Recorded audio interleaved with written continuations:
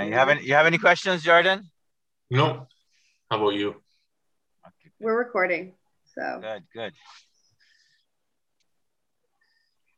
Well, hello everyone. Back to the One Love podcast, and it's the month of Ramadan. It's a beautiful sunshine here in Toronto, and our special guest is enjoying all the sunshine in Mexico.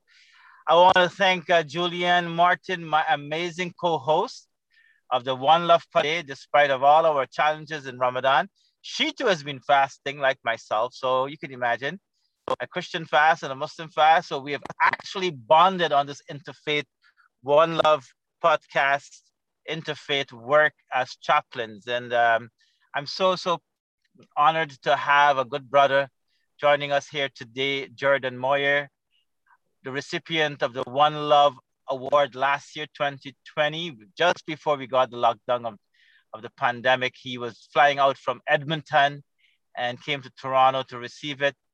And I've known Jordan for a while. I've actually visited him in Edmonton, but he himself will be sharing with us the story, what it meant to be incarcerated, what it meant to get out and to reintegrate, so that you, our listeners, could enjoy as well as be inspired. And of course, show all your love and support for our guest here today. Welcome, Jordan. Hey, how are you? Pretty good. ¿Cómo está? Hey, bueno over here. It's always sunny. Right. So what have you been doing in Mexico? Well, not too much. Like I was over in this other city for a little bit, and then I moved over to this one, which is Playa del Carmen. Pretty much just got myself situated. Got a little apartment rented for a month, and just been going to like a local gym. That normal stuff. So is life fairly normal there right now? How are they reacting to COVID? Because gyms aren't open here. It's interesting because like there are a lot of people that wear masks everywhere. Sorry? I don't know. I didn't say anything. Go ahead. Oh, yeah, it's interesting because there are a lot of people that like wear masks everywhere. But like I don't know, it's not like mandatory, I think. And most businesses, from what I can tell, are still open. Like gyms are open like normal, so that's good. They did go to like an orange zone here recently, but I think it's like still very low case numbers, especially compared to like Canada or whatever. Lovely. So Jordan, I want you to take us to your journey of when what was it like when you grew up, where you grew up, what were some of your challenges?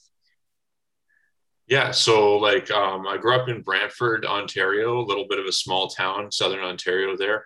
Pretty normal, like mom and dad, but then they split up when I was, I don't know, 10 or something.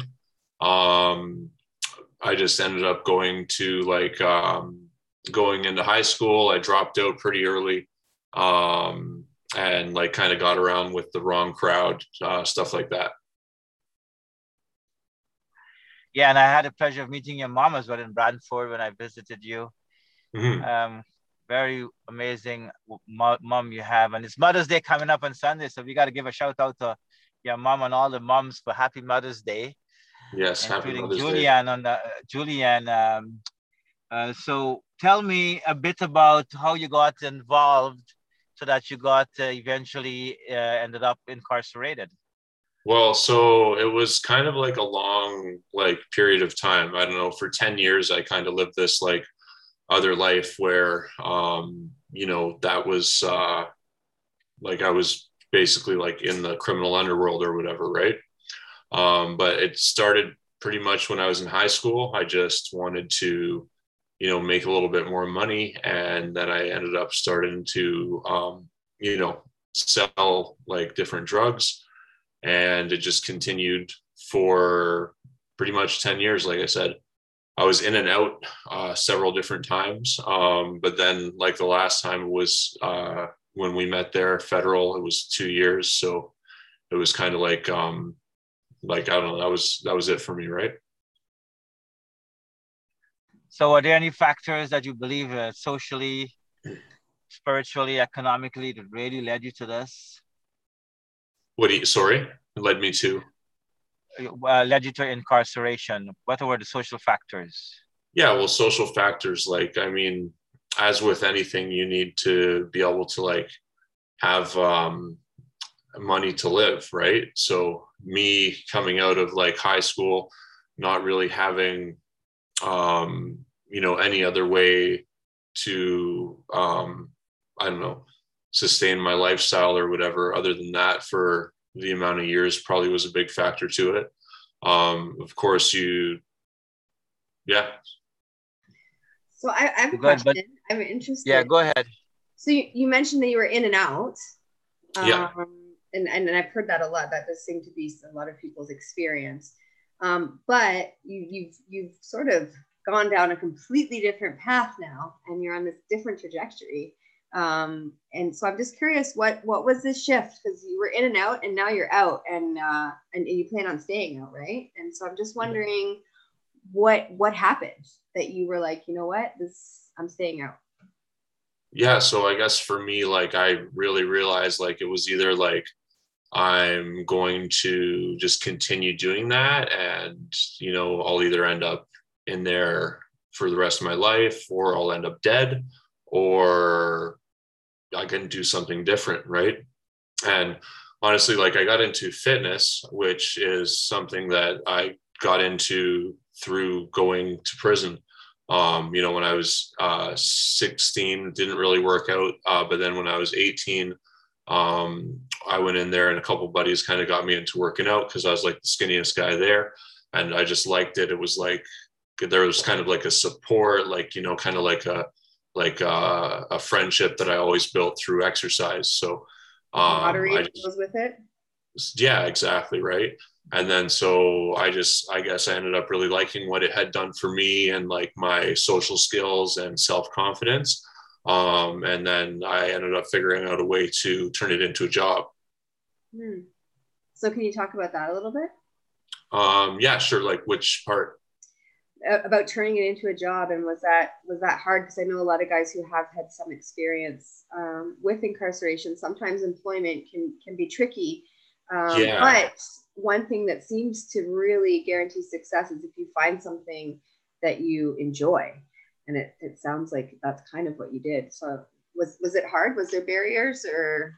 Well, yeah, like there was a ton of barriers for sure. Like, hey, one of the things is like I couldn't even get hired at a grocery store because I had a record. So that was kind of crazy. And then I ended up, like, it was kind of lucky. But I guess it turns out in some sales jobs, like they can be pretty easy to get your foot into, at least.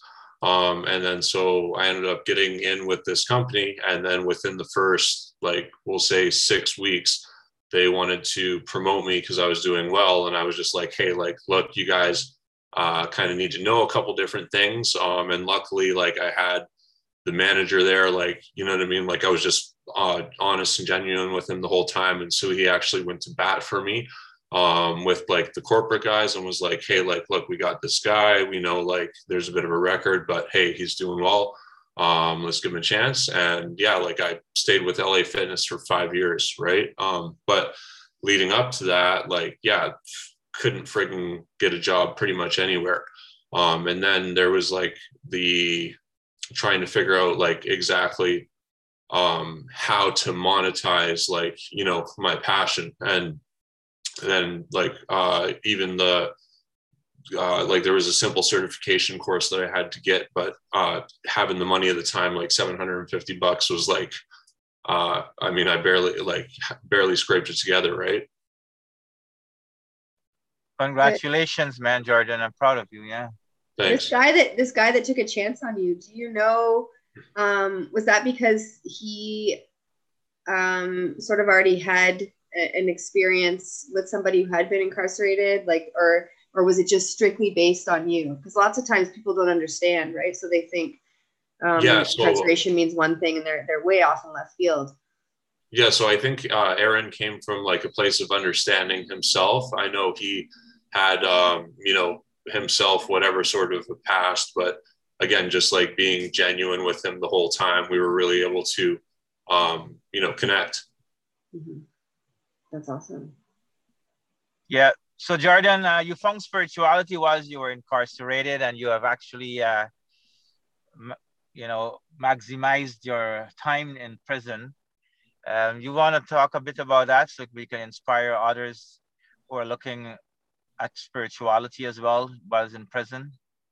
Yeah, it's spirituality, maximizing the time. What do you, Yeah. okay.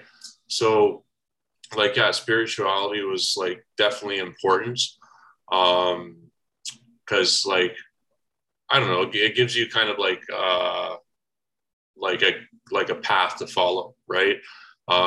It kind of takes away like the questions of like what you should and shouldn't be doing. And like maximizing the time, I just got to a point where I felt like my time was taken away from me. So I was going to get, the most I could out of it. And that's why, like, honestly, I read a lot of books, and, worked out a lot and like learned like a lot about working out. Cause that's one of the things, like, I barely had the money to do that course, but like the exam, I was just like, I didn't even have to study for it. I already knew everything. Wow. And you actually found Islam in prison as well, isn't it? Yeah, so like actually over a period of 6 years, basically I had a couple different Muslim cellmates, and again, like we just kind of connected. They all ended up like being pretty genuine people, and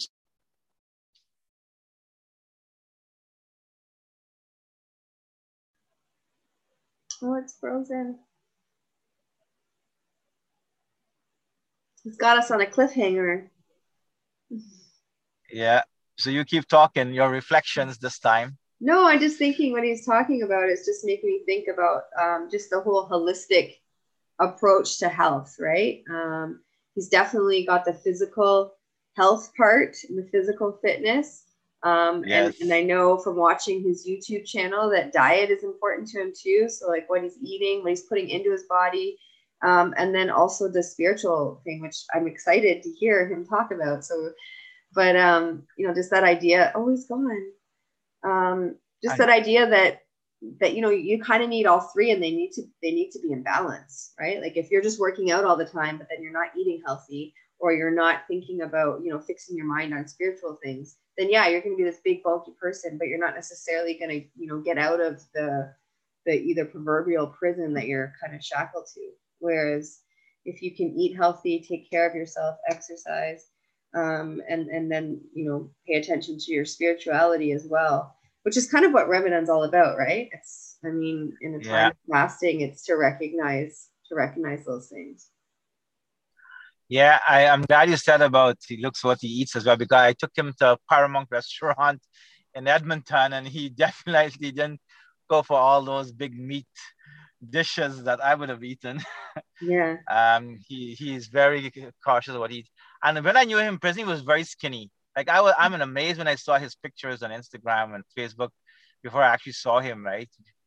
In person after a few years, like he was posting. I said, wow, this guy, it's like the Rambo resurrected. Yeah, we'll have to put the link for his YouTube channel in the show notes so that the listeners can see what we're talking about.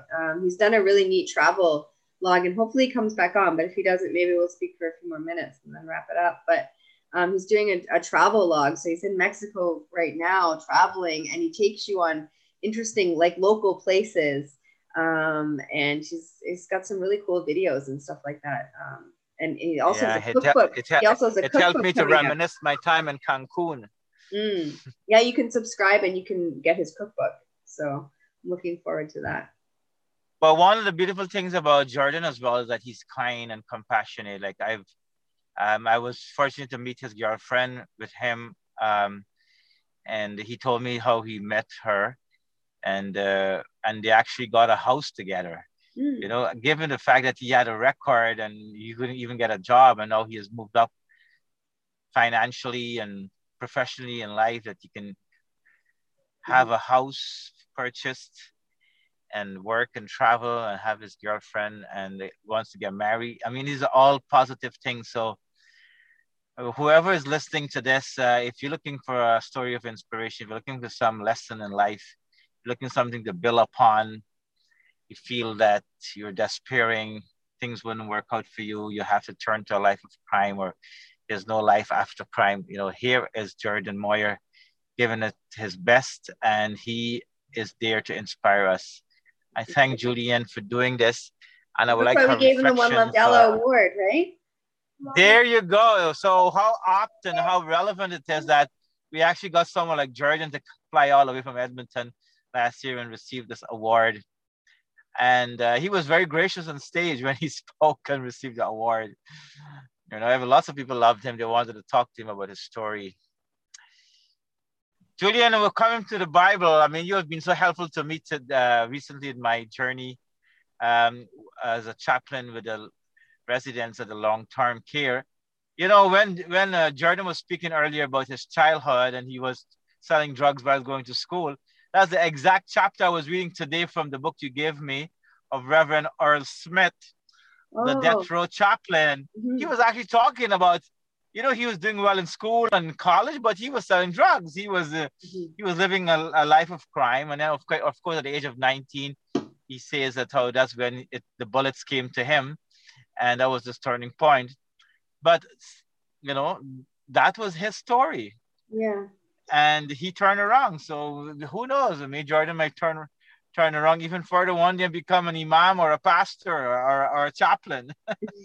Yeah, he could be one of the first fitness chaplains, maybe. Fitness chaplains. Work on your spiritual fitness with Jordan. He just sent me a message. He's not sure the link isn't opening again, so I guess maybe we're having some internet issues, which is unfortunate. But maybe we can try and get him back on another time. But definitely, we'll put listeners. Don't worry, we will be putting the link for his YouTube channel in the show notes. Yes. And I don't know. I think he might even post this video, although it's not him. It's mostly us talking. But that's okay. That's what One Love Gala is all about, right?